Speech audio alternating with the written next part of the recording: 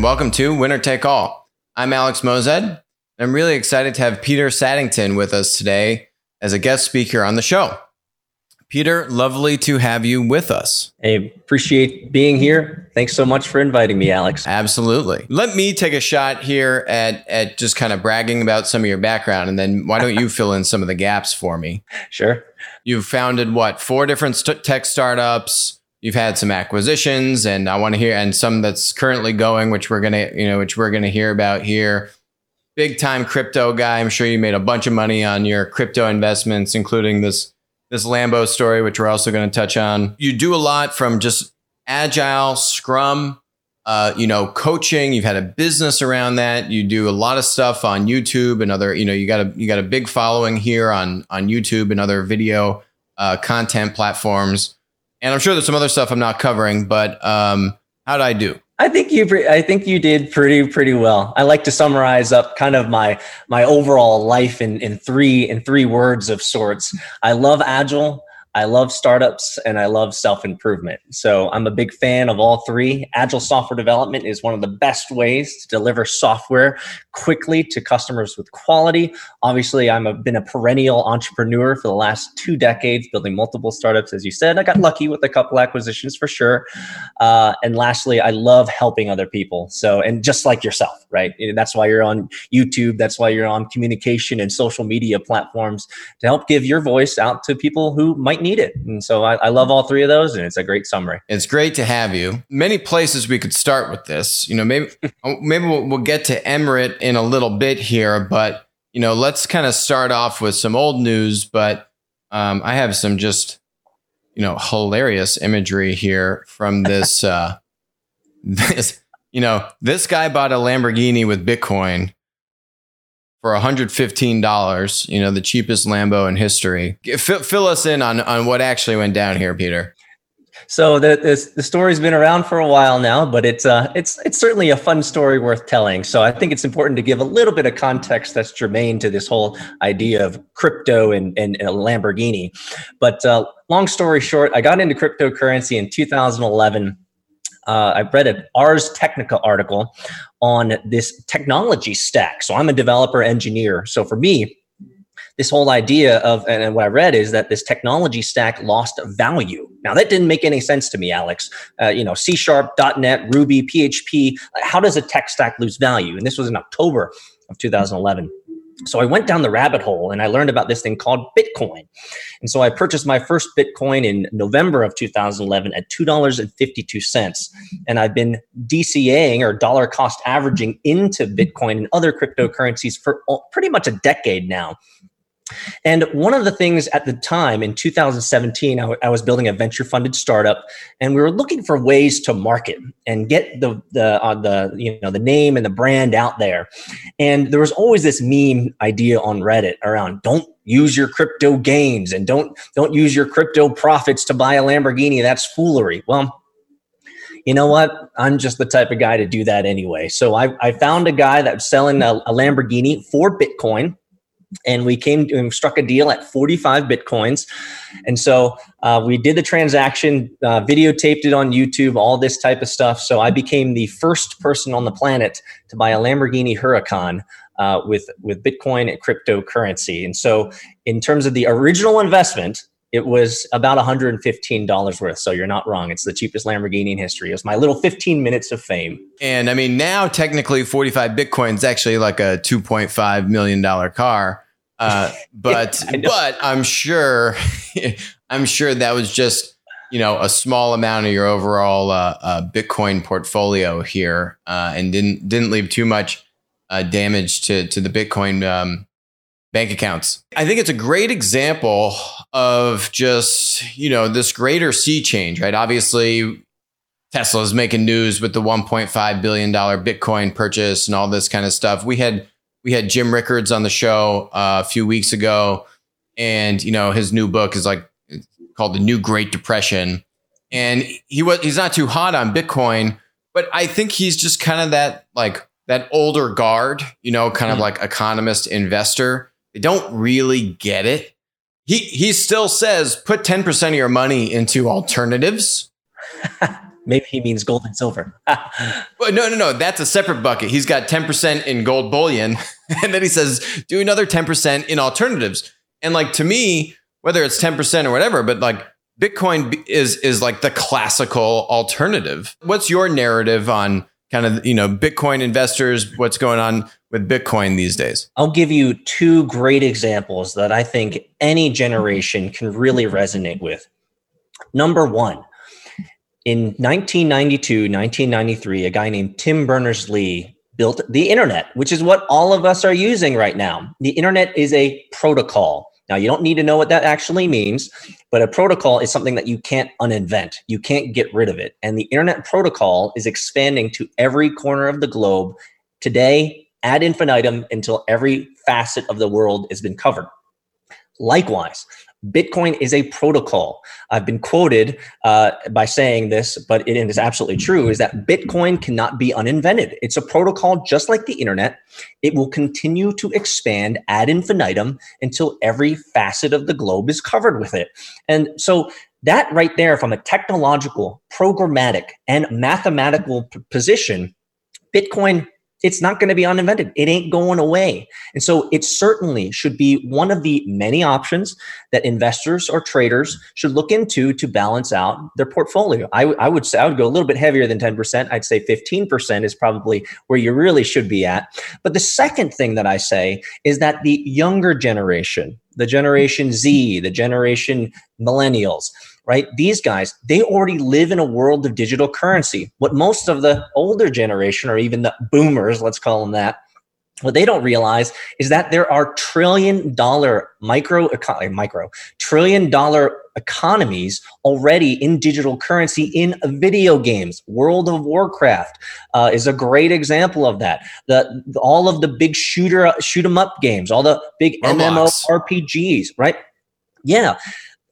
They're already working on digital currency, V-Bucks. Now, some of you guys might not know what V-Bucks is, but it's a currency in a game. And my niece, who's 12 years old, would rather have me buy her V-Bucks, which is digital currency, for the game than an actual like Amazon gift card or rollerblades or roller skates.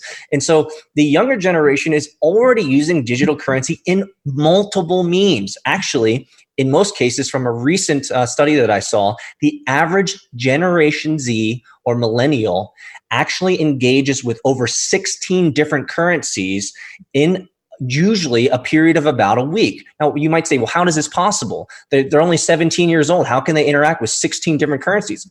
Because every game that they play has a different digital currency that they use, and they actually spend real money to buy that digital currency.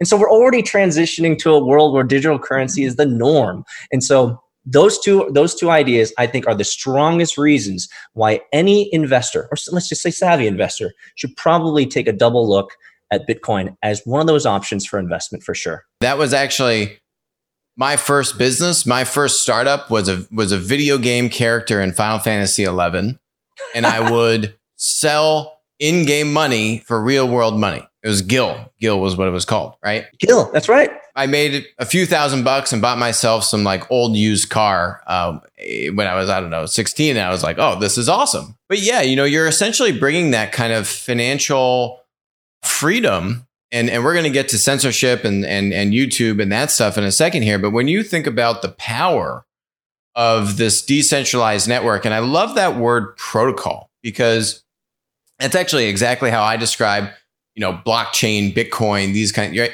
You just like the internet, that HTTP protocol, you got to build a bunch of services around it for it to kind of deliver on the value prop where everyone's like, oh, the blockchain and everything is going to get disrupted by the blockchain. But it's, there's the blockchain protocol and Bitcoin is, they're all kind of interrelated, but you got to build a lot of services around it. That's why you got Coinbase is a, multi-billion-dollar unicorn here. Not all the experience and services that users expect when interacting with Bitcoin or blockchain or whatever it may be, are just there out of the box. But that's kind of the beauty, is that the protocol is decentralized. Mm-hmm. And it allows for all this kind of creativity and innovation to be piled on top, just like the internet, as you said.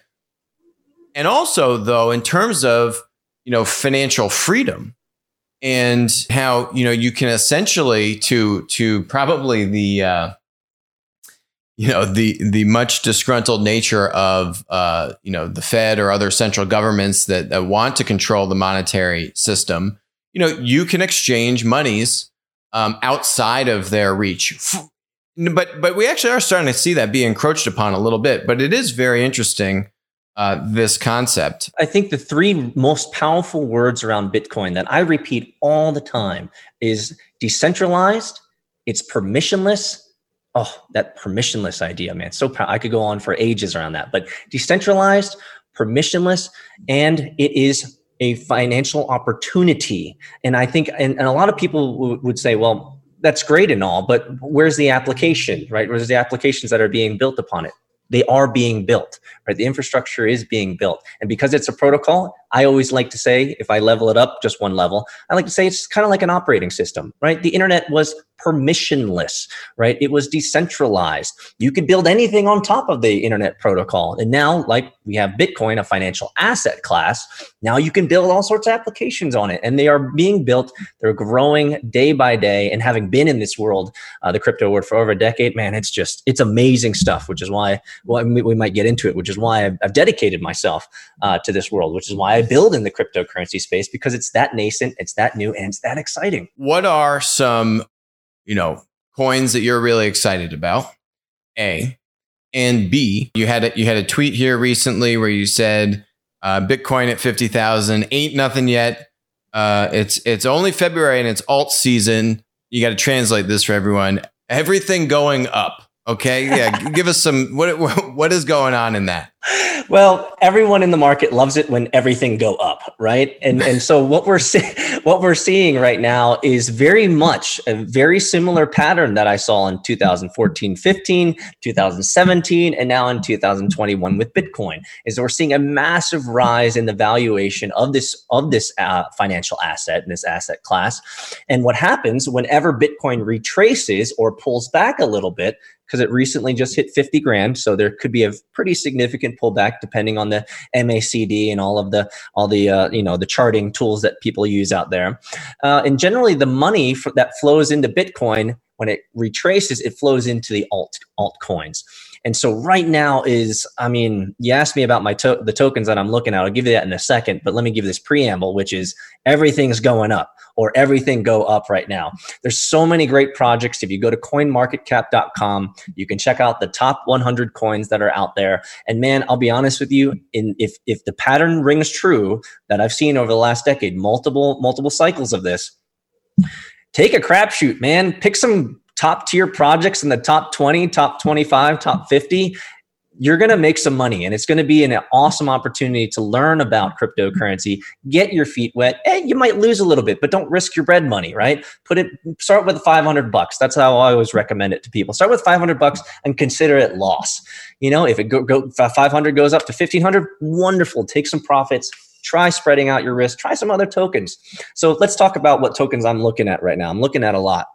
So there's a great token out of Japan called Cardano, ADA, which is definitely worth looking at. There's a great token. I've been in this token since 2017. ICX, Icon, based out of Korea. It's the interoperability blockchain that's out there, and it's actually one of the most mature ones. I would say beyond Ethereum. So Cardano, ADA, Icon, ICX. Helium, HNT, which is a work utility token, which is what my company is based off right now. So there's a little bit of bias there. Also, Algorand in the DeFi space, the decentralized finance space. Algorand is going to be a game changer, in my opinion, when it comes to creating new financial systems and new financial apparatus for retail consumers and institutions alike. So those are some that I'm looking at right now. Obviously, Bitcoin, Ethereum, Litecoin has to be added in there. And last but not least, I have to give you my favorite coin of all time. It's Dogecoin. I've been mining Dogecoin since 2012 on a Dell XPS laptop. And when this last Dogecoin boom happened, oh man, my email box, my DMs were blowing up. People are like, oh my gosh, we know that you've been mining this thing for like 10 years. Like, how are you making out? And the answer is not too bad. Usually there's a fancy race car behind you. Does that mean you're shopping for, you getting another race car now with your Dogecoin? Is that what's going on here? There could be a Dogemobile coming in the future. The reason you don't see my race car or the Lambo behind me is because I'm working on go-karts right now for my son. So this particular section of the of my world has been taken over. And actually, I can give you a quick kind of view. Look at this. Booyah. Oh, nice. So we got the Jeep back there, and we got the go-karts and the tires. So that's what's going on in my my little world right here, right now. That's awesome. Now, is it, with these altcoins, not all of them, but some of them, are, some of the things you're describing, right? The coins are essentially a part of a business, right? And that business is kind of driving value.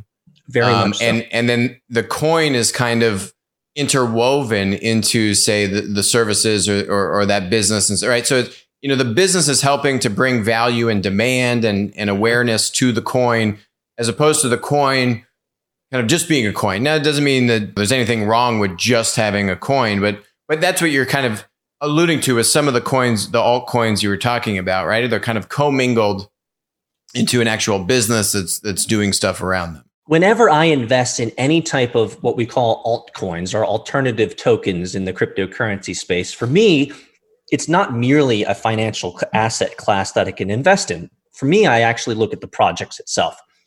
What are they building? How are they creating value for the economies at scale? How are they creating value for the particular market demographic? And are they, for me as a venture capitalist, this is actually something I really care about, is are they actually pushing the needle? Are they pushing the boundaries of the technology so that that retail consumers can use that technology sooner rather than later? And so whenever I suggest tokens to look into, what I'm really saying is look into the projects, look into the leadership, look into their investment partners, look into their industry partners that they're connected to. Because just like in traditional finance, well, one could make an argument for this, but ideally in traditional finance, when you're investing in Apple, you're looking into the thesis and the future profitability and their market share, as well as the products they're going to be delivering. Though I think most are not that savvy and they just say, Apple go up, let me just invest. But when in crypto, you have to do your diligence. You have to look at the project itself and see whether they're going to have a sustainable runway. See if they're going to be profitable. See if they're actually creating something valuable that the market is going to end up buying. And the token itself, let's talk to this for a moment. The token itself is merely, in many cases, one of two things for that project. It's a monetary incentive for investors to be part of the project and help give cash to the project so they can continue to grow.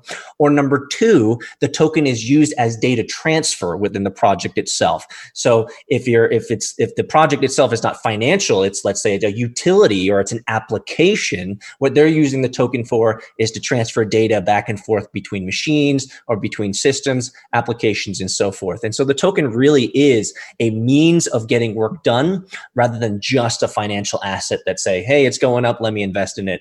I really recommend you look into the project itself. Going into some censorship stuff here, this XRP situation, right? This is like Ripple's coin. They got into trouble with FINRA or something about their ICO, their initial coin offering. And then, but then, going back to your permission leg of the tool here, the three tenets of Bitcoin, that permission was, and maybe it still is, regulated, right? You were not able to buy and sell, maybe both, the XRP coins for a period of time. Maybe it's still going. I don't know. What did I get wrong with that, or what's your read on what actually is happening there, and is that inappropriate? The limitation of XRP. The first words that you brought into this particular context are the most important. They're kind of the three tenets. So let me just repeat those, right? Decentralized, censorship resistant, and permissionless. Very important. And so that is what the original Bitcoin protocol is all about. And the vast majority of cryptocurrency projects out there also live by these particular philosophical tenets. They want their token to be decentralized, not centrally controlled like the Fed or the government. They want it to be permissionless, meaning anyone has access accessibility. Anybody has optionality. They can join the project, they can leave the project, they can support it, they can do whatever. It's permissionless. And the third, most importantly, it is censorship resistant, which means anyone and everyone can be a participant in this. And your voice matters, your vote matters, the money that you put into the project matters.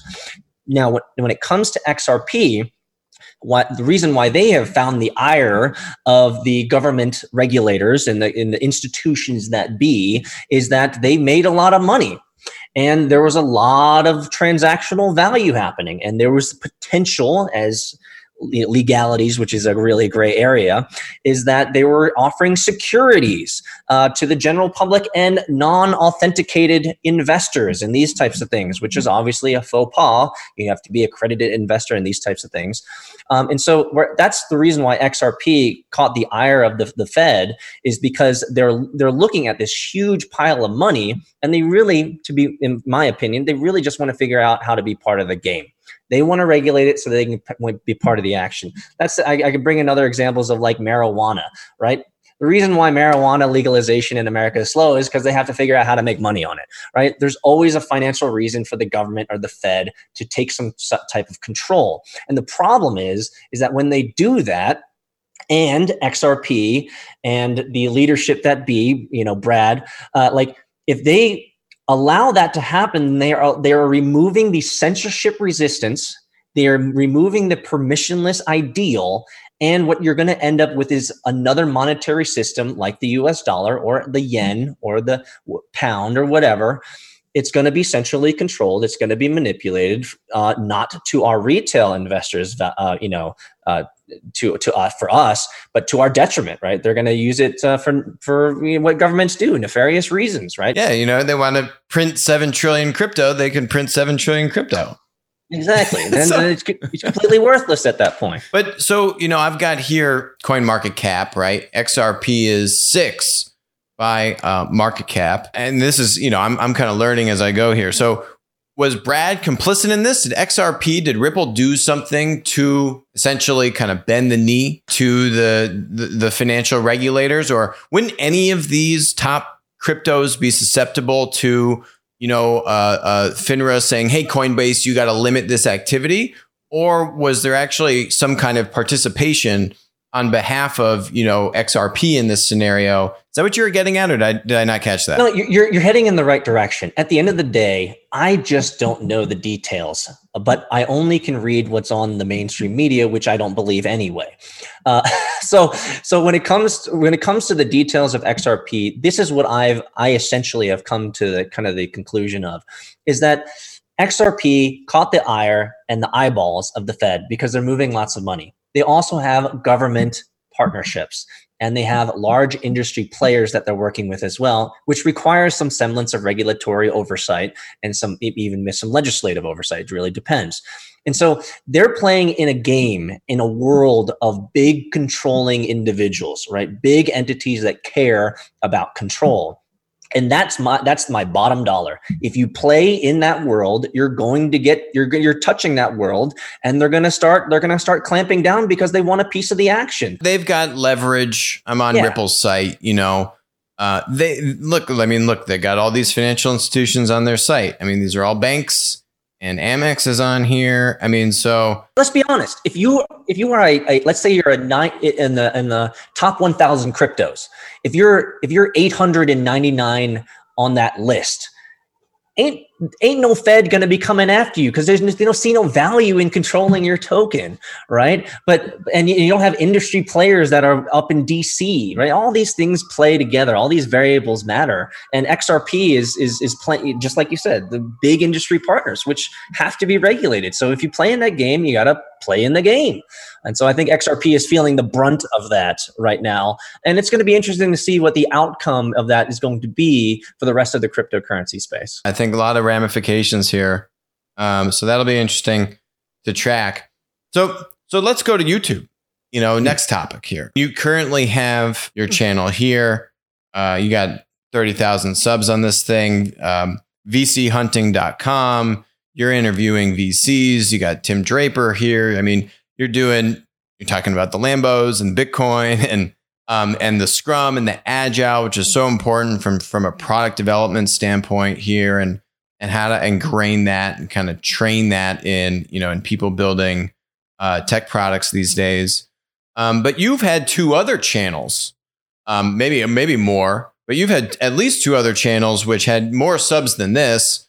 Mm-hmm. And, those things aren't around anymore. What's going on with all that? Well, my most successful channel, I have to just shill it, is VinWiki. I think we have 1.4 million subscribers. It's a car YouTube channel. Duh, I got cars, so I love that too. So that's my most successful and not censored YouTube channel. So almost, I think 1.5 million subscribers there. But yes, you're not wrong. I had two other YouTube channels, one which was called Decentralized TV, which was just about 100,000 subscribers. And then I had another YouTube, which was Bite Size Bitcoin. At its height, had about, I think, 60 or 70,000 subscribers. And both of these channels were all about cryptocurrency. Decentralized TV, we pushed out about 12 to 16 pieces of content per day around cryptocurrency. So we were the most prolific YouTube channel on the planet, giving out daily news, pretty much on the hour, every hour, out to the world. Bite Size Bitcoin, my other personal channel, was my exploration into cryptocurrency and Bitcoin and helping educate people around the power and a lot around the technicals of cryptocurrency and how to get in as an entrepreneur and someone like myself, an operator. And these two channels got censored. It was ridiculous. I think I lost 4,800 videos from Decentralized TV and over 3,200 videos. So about over 7,000 videos. I mean, don't even worry about how much time and hours went into that. But about 7,000 videos were all deleted by YouTube because this was at the height of cryptocurrency back in 2017, 18. And they just decided that if you were talking about cryptocurrency or Bitcoin, you were anti-establishment, you were anti-government, you were anti the powers that be. You could blame me for that, and you might not be wrong if you were to say that, because I generally don't like controlling agents over my life. I like autonomy. I like the ability to have self-sovereignty over my time and my value and my effort. I certainly don't like money being stolen from me and given to other people through the means of taxes. And so maybe I've talked about those types of things in those videos. And so we caught the ire of YouTube, and we had no recompense. We had no way to retrieve it. They just shut us off and said, you're not important to us. And so I had to start over again. And so now I have a personal channel, which you said about has 30,000 subscribers or so. So it's been a rough journey in the content space, to be honest. And I don't know if I have any great answers, but YouTube is definitely not doing themselves any services when it comes to the next generation of content creators who are talking about cryptocurrency and the latest technologies in it. They're not helping out. Yeah, I mean, it's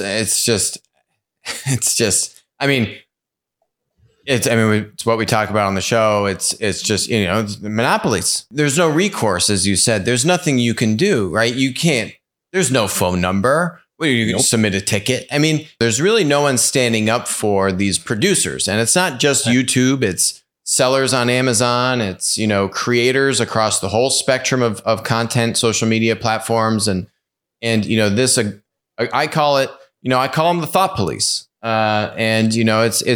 It's information fascism. It is, totally. And it's not okay. And it goes against the entire value prop of the business model, right? Like the whole reason is to facilitate the exchange of information and ideas and help people be creative and all this kind of stuff. And because you say, about Bitcoin falls out of vogue, just like if you want to talk about COVID and all these kinds of things, now we're just going to shut you off. I mean, it's very frustrating. It's not only frustrating. I'm sorry to interject, but it's disturbing. It's disturbing. We are now living truly, and people have been saying this for years, but it's so blunt and obvious in our face that we are living in Orwellian times, where these monopolies, and you wrote a book on it, so where these monopolies have been incentivized by various means, good and bad, but often monetarily incentivized in many cases, that it's just better business for them to shut off the other side of the aisle and to shut off other people's voices or dissenting voices or differing opinions, which is quite fascinating to me, because I would think, as an operator and entrepreneur myself, that I would be shutting off a huge potential market segment of customers. So that doesn't ever make any sense in my brain that you would want to censor, which meanings that they can no longer shop or get value from you. Now, why would I want to censor a demographic that I can make money on? It doesn't make any sense to me. But I think there are deeper, let's say maybe political considerations, monetary considerations that they play in a world of that is unbeknownst to me, and I'm okay with that. But I just find it to be, because I'm in the South, right? It's like backsliding, man. We're backsliding. We're backsliding into the wrong technological oversight. We're backsliding into these techno overlords which is fascinating to me, because it's like they're offended because they want to censor essentially because they're offended at some level. And so I grew up in in time where my parents used to tell me sticks and stones may break your bones, but words can never hurt you. But I think we now live in a time where if I don't like your words, I'm just going to shut you off. And so I think it's a real slippery slope. It is. Now, Winner Take All is doing this. You're doing this. What can you do about it, right? I'm actually thinking about starting, some kind of petition here where, I actually love what Poland is doing, where Poland has this ruling. The justice minister has said if any content platforms unfairly censor creators, and, they kick you off, let's say they kick Peter off, and Poland's going to have a commission, right? So now you could say, hey, they kicked me off. I didn't violate any laws. This is Bullocks. And they will then say, okay, YouTube, you have to reinstate Peter. And if you don't, we're going to fine you $2 million, $2 million per offense. Oof. So, to me, that's the kind of stuff that I wonder if states could start doing that, because it's not going to happen on the federal level. But I wonder if states could start to do that and say, hey, Peter's in Georgia. If any Georgians are unfairly censored, and what Poland's doing is they're using, what they've got decades of precedent on, which is, freedom of speech, right? So unless you're violating, you're saying fire in a theater, right? Then, there's a precedent around, where those boundaries are. And Bitcoin and talking about COVID origination should not be crossing the boundary. But anyway, so that's something which would be great to see in the United States. But at the same time, outside of something like that happening, you're on BitChute. I think you're on BitChute. We're doing Rumble. I think we got to start doing BitChute. But BitChute is a top. I'm on Alexa rankings, another monopoly. BitChute is number 359 in the United States. And now what's happened, I call them my 5 oxymorons. There are 5 startups like BitChute and others that are top 1,000 websites in the United States that, have raised like a few $1 million each, but have now been branded. I think BitChute's also been branded this way as extremist, alt-right, perpetrating hatred and all this kind of stuff, which goes back to the content censorship of the tech monopolies is actually now a barrier to entry, right? Now they're saying, hey, if you don't spend $100 million a year on content censorship, well, now you're extremist and the media is going to brand you as being, a fan of hate speech. What we can do is we can start to go to these other sites that already, 359 is pretty good. So, why do you like BitChute? I think that's what you're using, a lot, right? Or what's your opinion on where else to go, basically? Oh, I would highly recommend using multiple different sites like BitChute. I would also recommend, Alex, that you also post your videos on LBRY. Check out LBRY. It's a cryptocurrency platform. It's decentralized. They can never take your stuff down, and they have a beautiful UI. And they also have auto uploads. So whenever you upload to YouTube, it'll auto ingest into LBRY. It'll also auto ingest into BitChute. So what's great about YouTube still is that there are open APIs where you can connect these systems. So whenever you upload to YouTube, it automatically uploads to other sites as well. So check out LBRY, another great decentralized platform for videos. I use it, use that and BitChute both. And so these are options that content creators have now, decentralized options that are permissionless and censorship resistant, right? They're on the blockchain. It can never go away. And that's what I love about part of the decentralized applications that are coming out now, is that we really have a true historical record. I don't know if we want to go into this just yet, but one of my biggest pet peeves is the doctoring of history and the rewriting of history. I have hated Wikipedia for so long. I think it's absolute dog poop. And there are other alternatives. Check out Everypedia. It's a decentralized version of Wikipedia, and they can't doctor or change history. We have some of I read an article about this. Of course, it's not a mainstream article, but I read an article about how we have right now, and I don't think many people understand this, is we are in a time in which the greatest revisionist history undertakings are happening right under our noses. And our kids and our kids' kids are going to look back at our times, and they're going to have a zero real perspective of what really transpired. It's insanity. And so we live in this world of not only censorship, but going beyond that, revisionist history. And so I think it's even more important for content creators to ensure your place in history. Upload your stuff to a decentralized system like BitChute and like LBRY. That way, just like you learn from me, I lost over 7,000 videos. We're talking about thousands of hours of content work. Brother, you know, Alex, how much work it takes to put into this stuff, and it's all gone. Like literally they erased like 3 years of my life. And I can never get that back. And I'll never be able to, have people learn about what I was saying about Bitcoin and crypto at the time. There's some really juicy moments, especially when Bitcoin was under $1,000. Those are worth remembering, man. It's 1984. If you haven't read 1984, not you, but I mean, I'm getting t-shirts made, Peter. I'm going to send you one. 2 + 2 = 5. It's going to be the new slogan of winner take all. Man, I'm telling you. And that's exactly the premise, right? Is when you can just rewrite history. I mean, it is psychological rewiring of your brain when you're forced to think things that you just know aren't true. When history is this kind of malleable, there's no foundation. This stuff psychologically is just not healthy. So I'm right there with you. And it's such a great point, right? Just not even just the subscribers and all this stuff, right? I mean, just the video content that is now gone. Didn't even have a chance to transition it or any of this, right? It really is a travesty. And the irony is, you'd think with platforms and the internet, this would be the golden age of information, when it really is kind of like the dark ages in terms of censorship and these Orwellian, kind of monopolistic rulers that have co-opted freedom of speech and are effectively our thought police. The irony is so thick, isn't it? In an age of technology that we're in the age of access to information that we're in, literally, 20 years ago, ain't nobody would have the power that we have now on these cell phones. I can access anything now. But the irony is that with all of the access and all the information out there, we are now being funneled to a single narrative by the powers that be, those that control the media. And we're actually, in my opinion, we're actually able to learn less.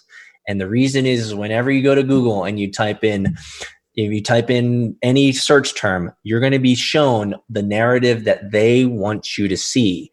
And so the only way to get alternative narratives and alternative versions and alternative viewpoints is you have to scroll 9 pages on Google, which I haven't done in over a decade. I don't think I've ever scrolled past page 2. Let's be honest. So I use DuckDuckGo for anyone out there. I use DuckDuckGo right now for my YouTube, for not my YouTube, but my internet searches, so that I get I believe, a more balanced and objective search results rather than Google, which is pushing me towards a narrative where everything is insane. Literally, the world is upside down right now in so many different ways. Black is white, white is black, up is down, and 2 + 2 is certainly 5. You're not wrong, Alex. Yes, it is. Okay, so I want to hear what's going on with Emrit here. I could try to describe it, but I figure I might as well let you do it, and then let's dig a little bit deeper. I'll give you the TLDR. So Emrit, you can check out emrit.io. It's our website. And what we want to do is, what we're doing essentially is building the global IoT network of the future. How people out there can see that is the first global wireless network. That's what you can look at. Right now, we don't have that. We don't have a global free wireless network that you can connect to and you can run applications on. And so this is a combination of two things that I deeply care about. Number one, I love educating people about cryptocurrency and getting them into the game. Number two, back in 2017 and 2018, I spent $500,000 trying to mine cryptocurrency at scale. I learned it was not economically efficient, and it was really power intensive. And it was a horrible experience setting those up because I was sweating like a sauna in there. There's a lot of great life lessons there. And so what I've done is I've combined these two passions. How can we get people into cryptocurrency? Because let's be intellectually honest, in a lot of ways, cryptocurrency requires some sophistication, hashing, mining, digital wallets, exchanges. Like there's a little bit of sophistication that is required there. And number two, how can we get people in the game without them having any of that? Well, what I created and what I built is this.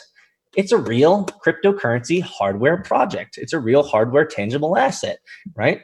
This is a hardware miner. So you can go to Emrit.io and get my hardware miner for free. And when you connect that hardware miner to your mobile app and your wireless or your Wi-Fi, you will immediately begin mining cryptocurrency at about less than an LED light bulb to run per month, about 37 cents per month on average. And so you're essentially mining cryptocurrency for free. And not only that, on the app, you're able to have fiat off-ramps. And so for the first time, this is really powerful. Imagine this, my friend. Imagine that you have a mobile app where you can see your cryptocurrency gains and your investments growing from a machine that you have parked in your office.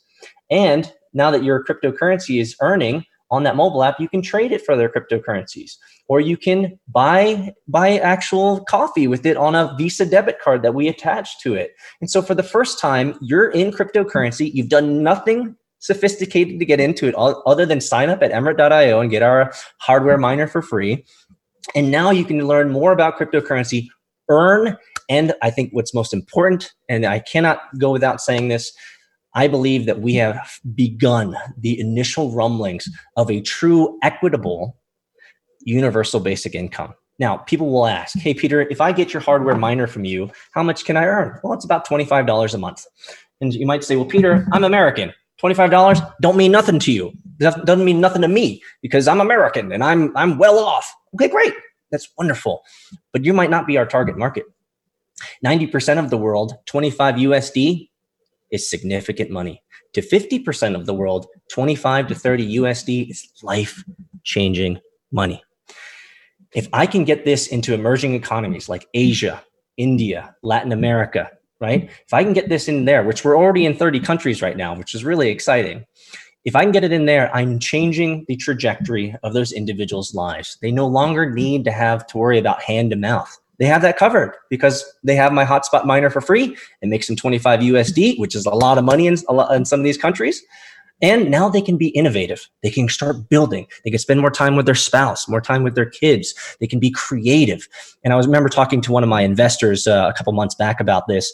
And I was saying, imagine if there could be a technological explosion in these emerging economies simply because they no longer need to worry about hand to mouth. They have that covered for them.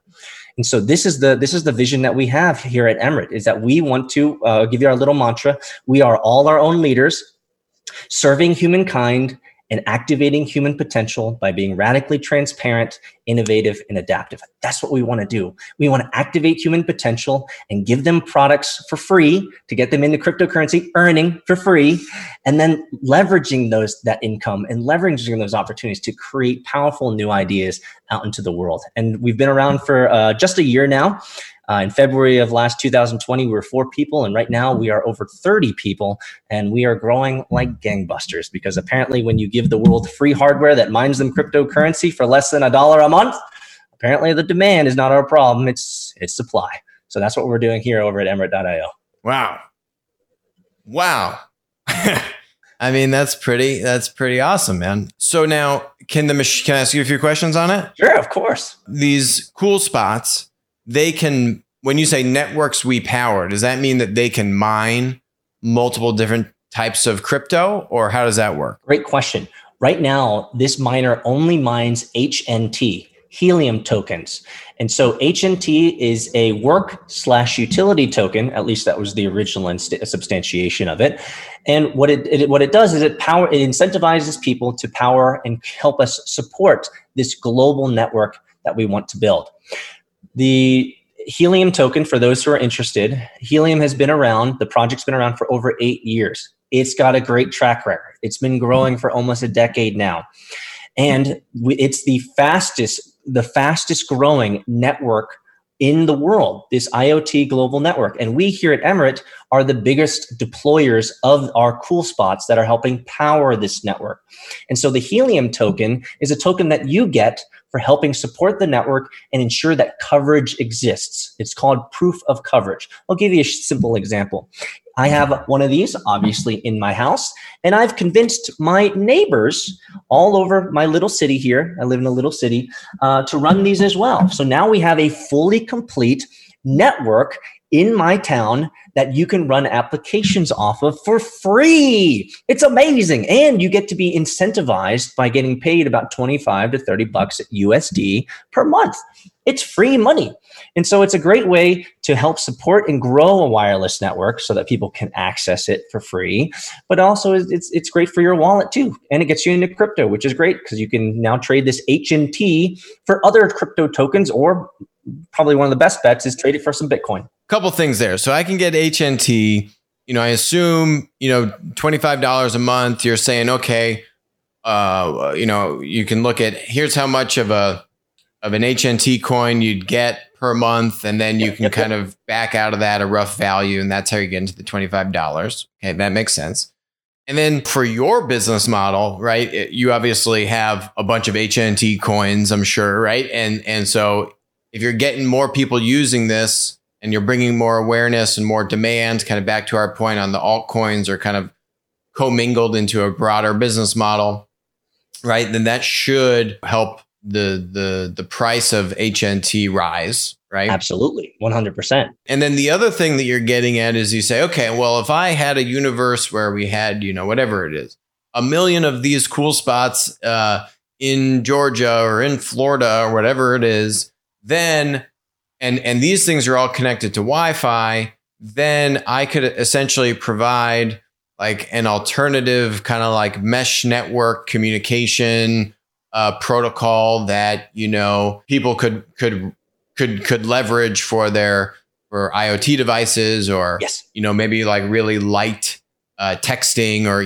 kind of that kind of stuff, right? Or these kinds of things. Is that what you're saying? You got it. 100%. Everything you said is true. Absolutely. And it's free, and it's going to be free because it's the people's network, not a telecom network. And that's the decentralized power of our project, is that every person who gets a free cool spot from us becomes a node in the network. And so you own the network. You get paid to support the network, not a huge telecom, but you do. You get incentivized to do that. And so it really does live out the decentralized, permissionless, right, the ideals of cryptocurrency, in that it's not a big telco.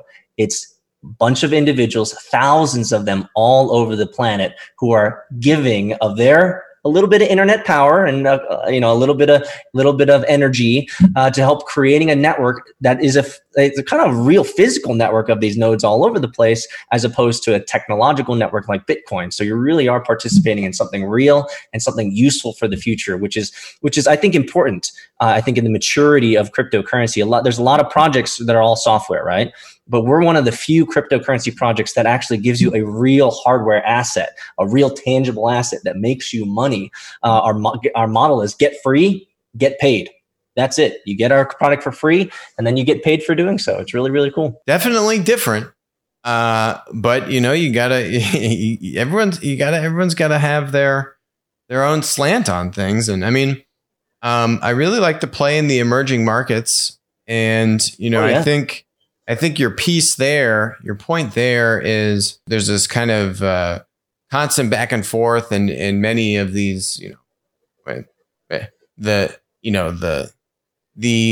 just call them elitist crowds, the think tanks, right? Where they kind of this conversation about like equity, right? How does the average American share in equity for, the rise of industry or whatever it is, right? The growth of the economy. How do they have participation in that? Right. As opposed to kind of being left behind as unfortunately we're seeing, we saw that gap widen in 2008. What we're seeing now with COVID is just unprecedented, that gap, just getting wider and wider, unfortunately. But I think what you're also saying there is if you can get this device and if, a lot of I don't know where the HNT, holders are, but essentially what you're allowing kind of that, that currency exchange or that value exchange to go cross border so you can get your sliver of HNT in India.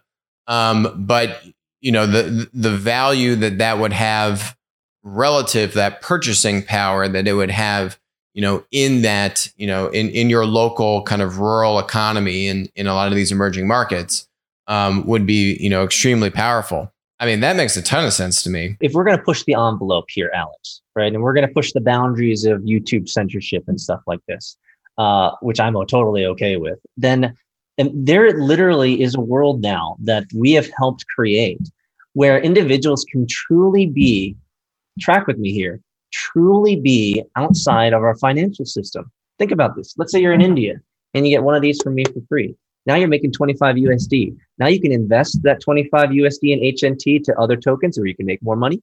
You can stake those tokens in our application, which I didn't even cover, which can make you even more money.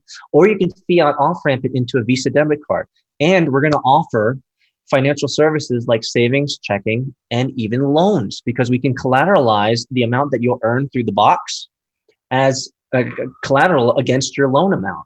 And so you literally will never need to go to a bank ever again because you have your own personal bank, which is a cool spot in your house.